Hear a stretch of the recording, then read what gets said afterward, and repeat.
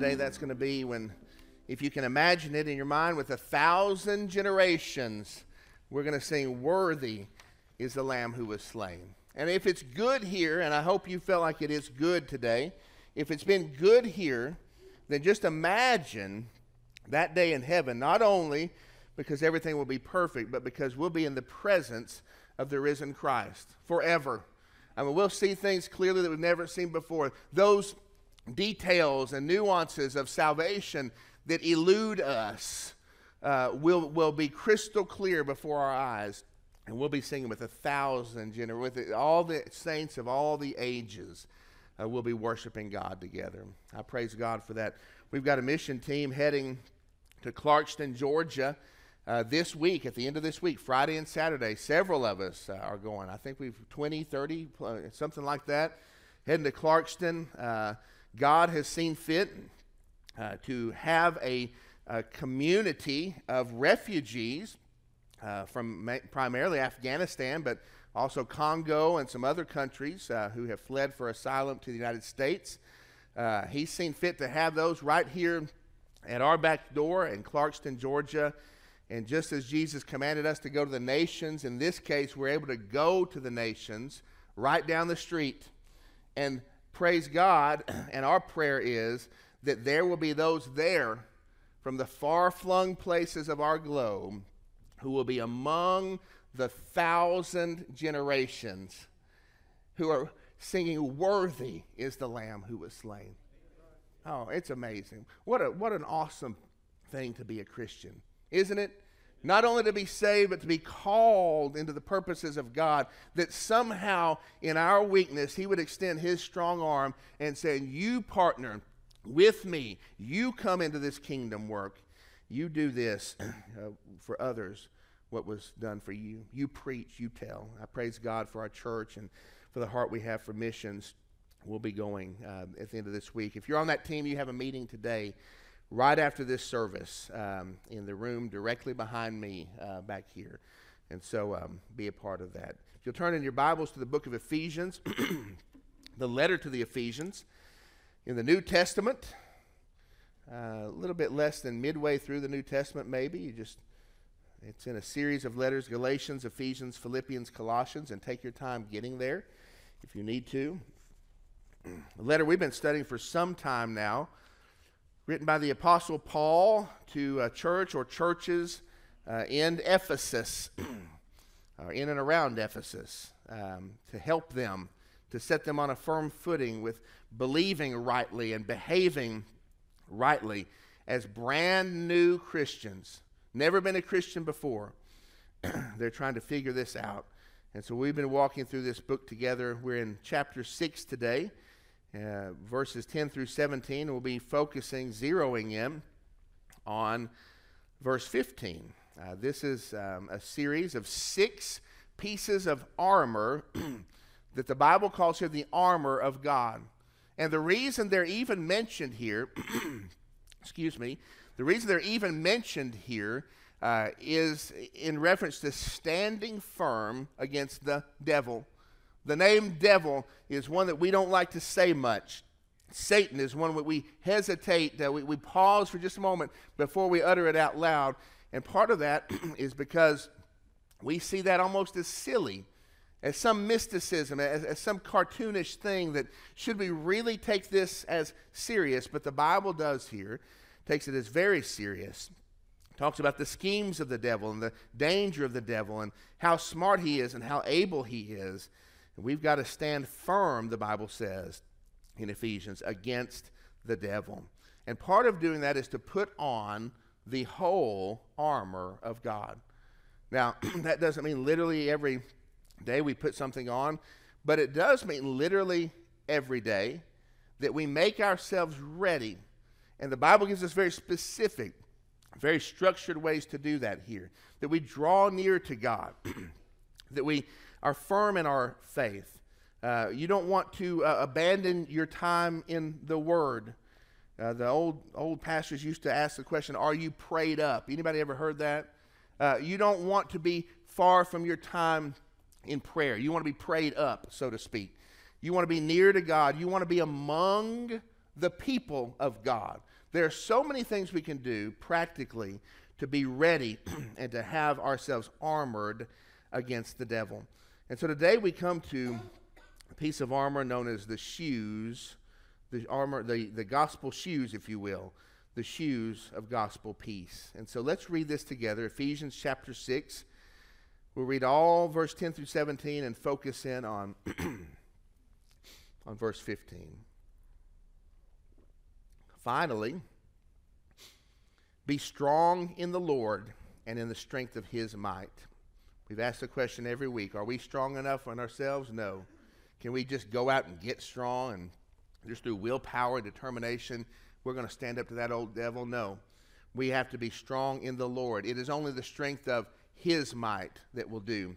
We have to be near to him, knowing him. Verse 11, put on the whole armor of God, that you may be able to stand against the schemes or the wiles, the trickery of the devil. He is a very smart adversary. He is very cunning and tricky. He's been practicing this on human beings for thousands, multiplied thousands of years. He's ready. We got to stand firm against the schemes of the devil, for we do not wrestle, the Bible says, against flesh and blood, but against the rulers, against the authorities, against the cosmic powers over this present darkness, against the spiritual forces of evil in the heavenly places, or the spiritual realm is another way to put that, in the high places. Therefore, take up the whole armor of God, that you may be able to withstand in the evil day, and having done all, to stand firm. We talked about what that means. When all the dust settles, when the battle is over and the fog of war has dissipated, that there will be men and women in this place, boys and girls, teenagers, who will be standing still standing, who will be still standing even after everything's said and done, because you have been determined to fight and to wear God's armor, even against this fearsome enemy. Verse 14, stand therefore, having fastened on the belt of truth. We talked about that. And having put on the breastplate of righteousness. We talked about that. And as for shoes for your feet, having put on the readiness, or the preparation, your Bible may say, having put on the readiness given by the gospel of peace. In all circumstances, take up the shield of faith, with which you can extinguish all the flaming darts of the evil one, and take up the helmet of salvation and the sword of the Spirit, which is the word of God. We're going to take a look today at this shoes of gospel peace. What does that mean? And first of all, we've got to look at what these shoes are made of. If you look at your shoes today, I can see lots of your, excuse me. No, I can see lots of your, I'm just teasing, Pat. I can see lots of your shoes today. Over here, we got some pretty serious boots going on. I mean, the real deal. We got open-toed sandals here. Got some casual, you're hiding your shoes from me. You got some casual shoes on the front row, some checkered shoes over there, all kinds of shoes. Anybody have on, any ladies have on white shoes today? You do. You're not supposed to. Anybody know why? It's not Labor Day yet, right? And so, with all these shoes for different reasons, for different purposes, made out of different materials, and today the material we're looking at is the material of gospel peace. What does it mean? What are these shoes that are the shoes of the shoes of the readiness given by the gospel of peace? We first have to know what in the world this is. I hope you maybe can see this on the screen. It's a little bit small, but the gospel of peace. Here's what this means. The gospel of peace is the peace with God brought to us by the blood of the cross of Calvary. And so let's go through this real quick together. I've got it on the screen. We're going to look at what we were before Christ compared to what we are after Christ. And this comes from elsewhere in God's Word in Romans chapter 5. Here's what it says. For while we were still weak, what were we before Christ? Weak. We were weak. At the right time, Christ died for the, what? Ungodly. Were you ready? Were you desirable? Were you just the one he had to have, the jewel in his crown that he would die for? No. he came for the ungodly and the weak. For one will scarcely die for a righteous person, right? So we were what? Unrighteous people. One will scarcely die for a righteous person. The idea here is no one would ever die for an unrighteous person. If they'll barely even think about dying for a righteous person, nobody dies for an unrighteous person. Though perhaps for a good person, one would dare even to die. But God shows his love for us in that while we were still what? Sinners. That's who we are. That's who we were. Sinners. Christ died for us. Since therefore we have now been justified, what were we before? Unjustified. Guilty. We were guilty before. Much more shall we be saved by him from the wrath of God. What were we before? Condemned. The wrath of God was appropriately bearing down upon us for our sins. For while we were enemies, right? The Bible uses the word hostile somewhere else. We were hostile toward God. Maybe you were hostile through active resistance or passive, just passively, you didn't care anything about God. Either way, we were hostile toward God. We were enemies of God. For if while we were enemies, we were reconciled to God by the death of his Son, much more, now that we are reconciled, shall we be saved by his life. More than that, we also rejoice in God through our Lord Jesus Christ, through whom we now have received reconciliation. What in the world kind of a peace is this? This is the peace that brought us from being all of these things. I mean, we could stack them up on one another. That was our destiny. That was our character. That is who we are. And by the blood of the cross of Christ, he brought us peace with God. Enemies of God are now at peace with God. Outsiders to God are now sons and daughters to God. Those who were hostile toward God are now in a loving, forever relationship of fatherhood, of mercy, only because of the gospel of peace. Here's what the Bible says elsewhere in Romans 5:8. Therefore, since we have been justified by faith, we have peace with God through our Lord Jesus Christ. Colossians 1:19, for in him all the fullness of God was pleased to dwell, and through him to reconcile to himself all things, whether on heaven or in earth, making peace by the blood of his cross. And so what are our shoes made of? They're made of the gospel. What's the significance of the gospel here? Our foundation, our footing, our hold in the ground against the evil one, it is made up of the fact of the basis of the foundation that we are secure in Christ. There is peace with God. Irrevocable. No one can take that away from you. Well, it's fearful to stand against the devil, isn't it? Yeah, but he's never taken that away. It could cost me a lot to stand against the devil, couldn't it? Yes, but listen, I'm found on my foundation. I'm standing upon the gospel of peace. I'm not what I once was. And so let's look at this together. How does the gospel affect our spiritual footing? There are three ways I want us to see today. The first is these shoes provide for us, or the gospel provides for us, a footing for stability. A footing for stability. These shoes, and we talked about this last week, the Apostle Paul, in writing this, may have looked over. He was in prison under guard and looked at the uniform of a Roman centurion or a Roman soldier and seen their outfit and looked upon their shoes. These were military shoes. These were not just sandals or flip-flops. These are shoes with a thick animal skin or leather tread. They were studded on the bottom with nails or gripping things like cleats would be. And they were strapped across the main part of the foot here with thick leather that wound all the way around and then intertwined itself up the calf. Crisscross, braided, if you will, to stay on the feet.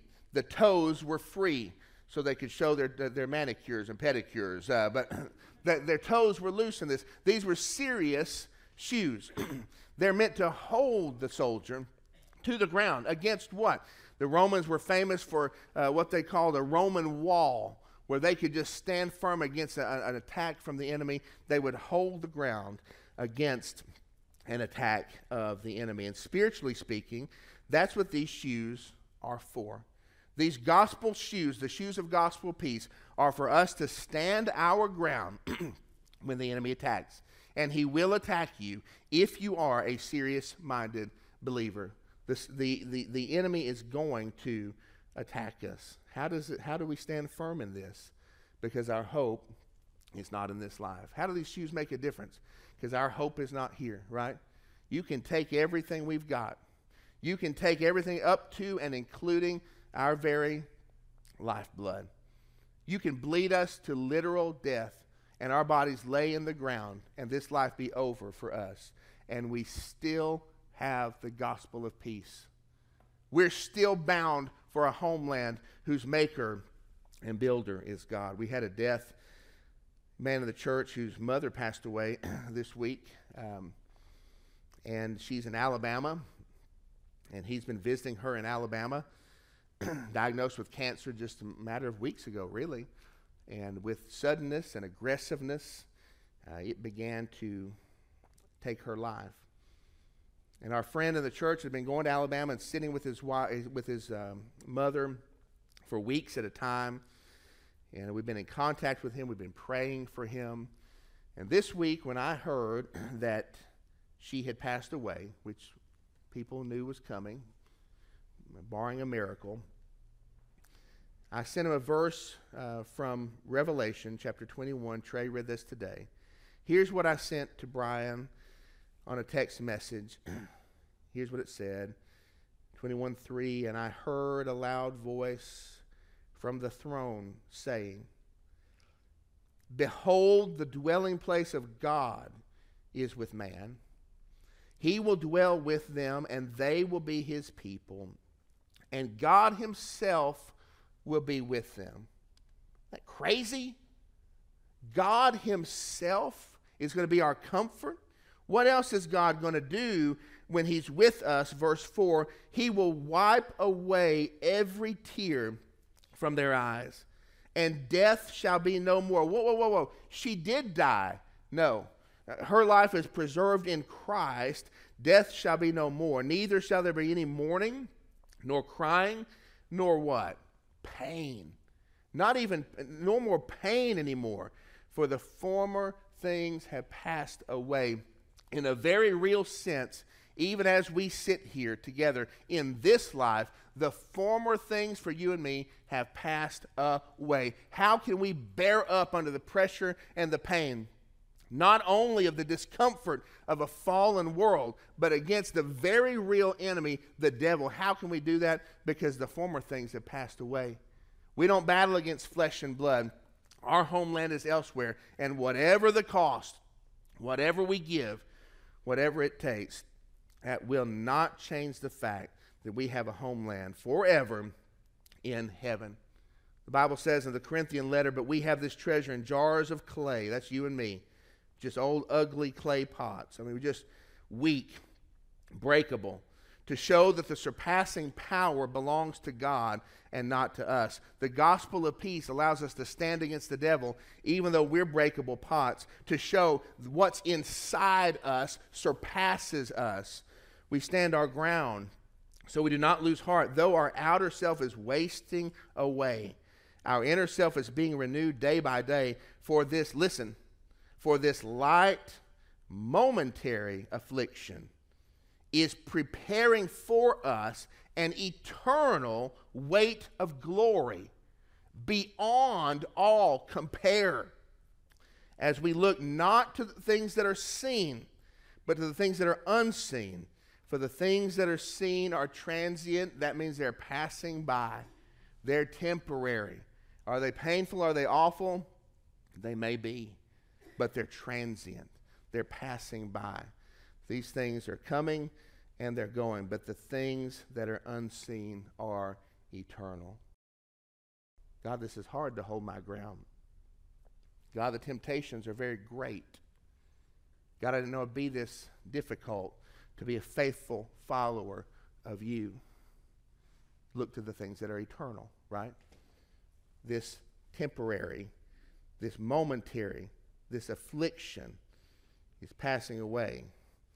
But we're looking for things that are eternal. We can hold firm at whatever cost, because something we shall never lose is the peace with God that has been duly credited to your account by the blood of Jesus Christ. That's the gospel of peace. You've got it. You've got it. Fasten that on. Sandal that up as you go into life. But secondly, we see a footing for mobility, a footing for stability, and a footing for mobility. Verse 15, again, as shoes for your feet, having put on the readiness given by the gospel of peace. We don't have to look far in the New Testament to see that the gospel people of God are a going people. And so stability here doesn't mean standing still, does it? The standing firm doesn't mean staying put. God's people are a going people. In fact, we're told in Matthew 28:18, the Great Commission, to go therefore. God's people are a going people. And just like a soldier who at not all times has to stand firm, but sometimes has to obey the command to advance, these shoes, the gospel peace, grips the ground to allow you and me to go where it is God says for us to go. Many times standing firm against the devil means for you and me to advance into places that we've not been before. And that could be scary. Yes, we stand firm. Sometimes we stand, but sometimes we go. And the places into which we advance can sometimes be an actual place. You might think about it this way. We're going to Clarkston this week. That's an actual place God's sending us. You might be called into a new place of ministry in your life, somewhere that God wants you to go, an actual place perhaps. Maybe it's a life group. Maybe it's a Sunday school class that you're going to teach. Maybe it's a mission trip. Maybe it's the mission field. Maybe God opens a door that you never thought of. God's calling you to a place to advance against the enemy, the devil. Maybe to a different college. You had your plans all figured out, and God's calling you somewhere else, and you're making that change is difficult. You've got on your feet a foundation that will grip that ground solidly for wherever God calls you to be. Maybe something crazy might happen. You've been in this career for your whole life. You've got the strategy to the off-ramp planned out, ready to go. Your security is there. Your home is there. Your character, your reputation, it's all tied up here, and all of a sudden something changes. God is preparing a new and open door, a new straight path for you to go somewhere where He has a difference for you to make. Sometimes advancing in this battle means we go to an actual place. Sometimes it's spiritual new ground. Sometimes it's a place you need to show mercy where you have withheld mercy to someone. They hurt you hard, and they beat you up bad.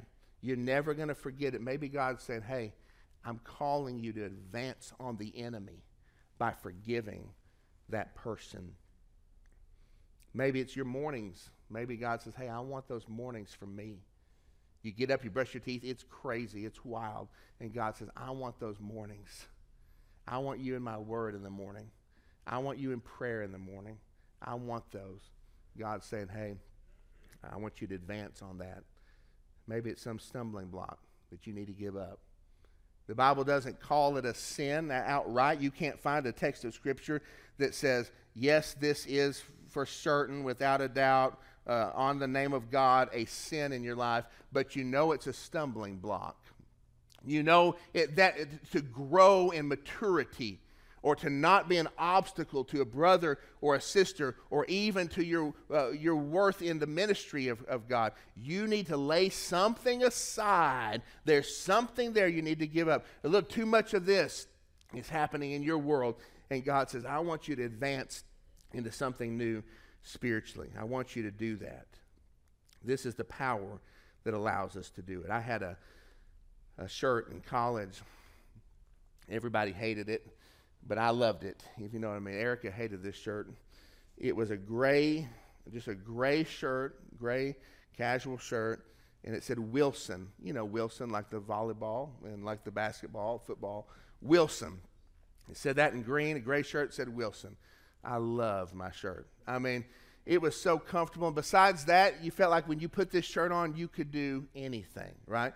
We played ultimate frisbee. It was a big thing in our college. Ultimate frisbee all the time. And if I had this shirt on, I could hit throws and make catches and do tricks you wouldn't believe because of my shirt, right? I could talk to girls with that shirt on. I could never talk to girls without the shirt. At least I thought I could. You probably have shoes like that, or sometimes they call it a good hair day, or some article, something that kind of makes you feel like you could do anything. The question for today is, what is it that gives us the strange courage to charge new territory as Christians? What is it that allows us to go to an actual place or to advance upon a spiritual place that God is calling us to? What gives us that courage to listen for God's voice and to obey God's bugle blast of advance? It's something we're wearing, so to speak. In fact, it is the gospel of peace. It is an unshakable confidence that we wear into this world no matter what comes. When God summons your feet into motion, it is the same loving power that brought about the certainty of your salvation that establishes each new step for you. The same power that saved you is the power that goes with you. We can have courage. We can take heart. We don't have to be afraid to move. To move. Is God calling you to move somehow? You don't have to be afraid. But lastly, a footing for stability, a footing for mobility, and a footing for agility. These shoes are not just footwear. They're called something else in this passage, aren't they? Strange word that we don't, how does this go together? They're called the readiness of the gospel of peace. What does this mean? This means that the shoes are not hidden away in your closet somewhere in a shoebox. It means the shoes aren't under the coffee table. It means the shoes are where? They're on your feet. Christians are to be ready to go. There is a readiness that comes with the wearing, with the armoring up of the gospel of peace. It's not in a closet. It's not anywhere else. It's on your feet. These shoes would have taken a while to put on. We described them earlier. You didn't just slide them on and go. They would have taken a while to fasten up. And if you can imagine being a soldier in that place and all of a sudden an attack is coming and you're not ready with those shoes, you're in trouble. You ever had somebody come to your house when you're asleep in the bed? They knock on the door and you're like, uh-oh, right? Because it takes me a while to brush my teeth and to comb my hair and get out of bed and to think straight. You try to talk, you try to scream real loud so your voice doesn't sound like it's asleep. You ever done that? I look like a creature from the Black Lagoon when I wake up in the morning. I mean, you're just awful. You think, I cannot go to the door looking this way. I mean, there's no way. It takes a moment to get ready. The Bible's telling us here, you're not in a situation. You're not in a battle. These are not light matters.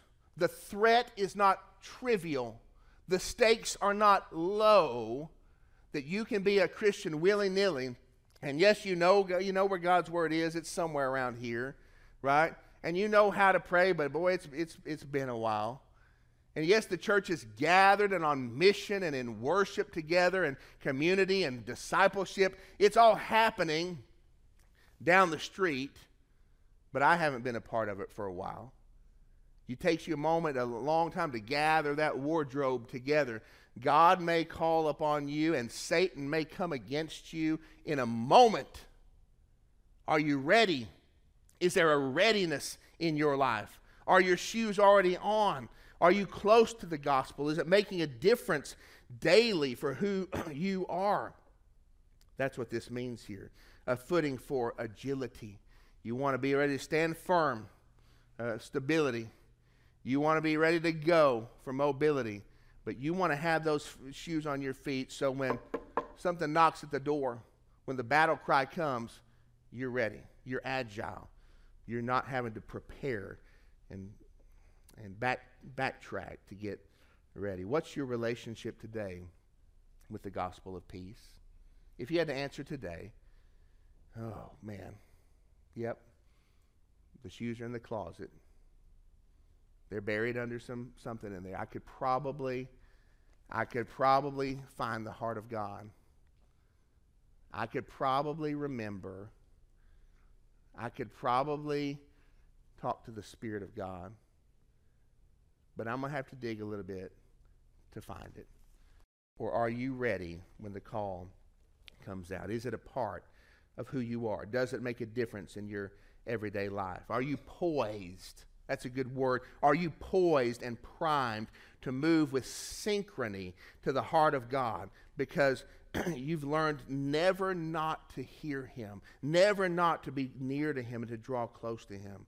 Are you ready? Is there readiness for you today? Or is your walk with the Lord somewhere in the closet? You see, this is something we should keep close to us. I was talking to Fletcher this week. We had a chance to be together for a moment, and they're just back from youth camp. I'll brag on our students for a minute because you guys are sitting right behind me now, and I fear that I better say something nice about you because you could get me, but not really. I love having y'all back there and hearing your voices as you sing and as you worship, guys. It's awesome. And also, I went down to count the student class today. Last week they were 21. Today you had 23 down there. I mean, I'm just so proud of what the Lord's doing and the strength.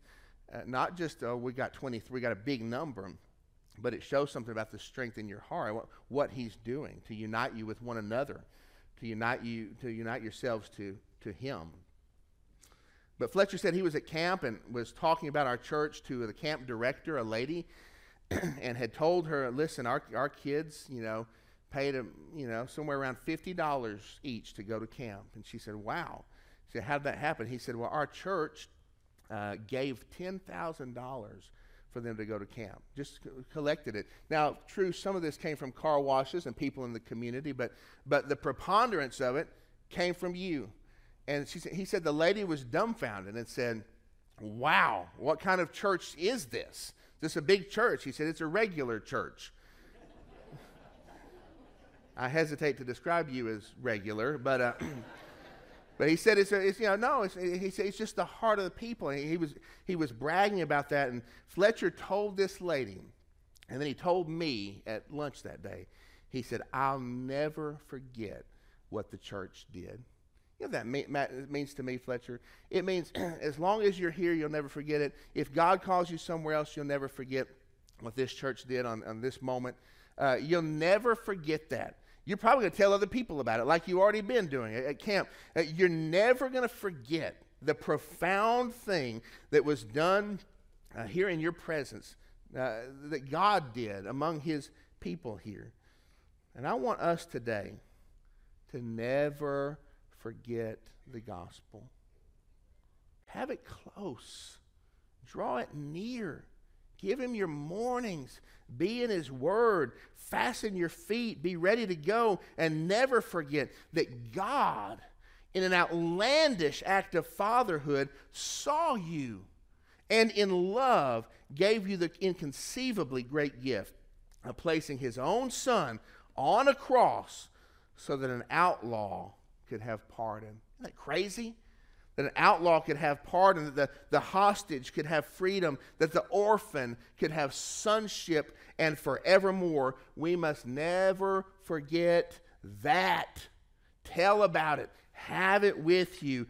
Go with it. Do you want to stand firm against the devil? Then never get over the gospel. Make it your constant companion and never let it stop changing you. Are you armored up? The call is a serious one. God did not redeem you to lie dormant and unprepared. He wants us going every day, every setting, every circumstance, and He wants us prepared. And really, even more than that, God loves us, and he wants us near to him. Yes, to be prepared. Yes, to stand firm. Yes, to hear and obey, but because he loves you. You're his son or daughter. How are you treating that? Let me pray for us.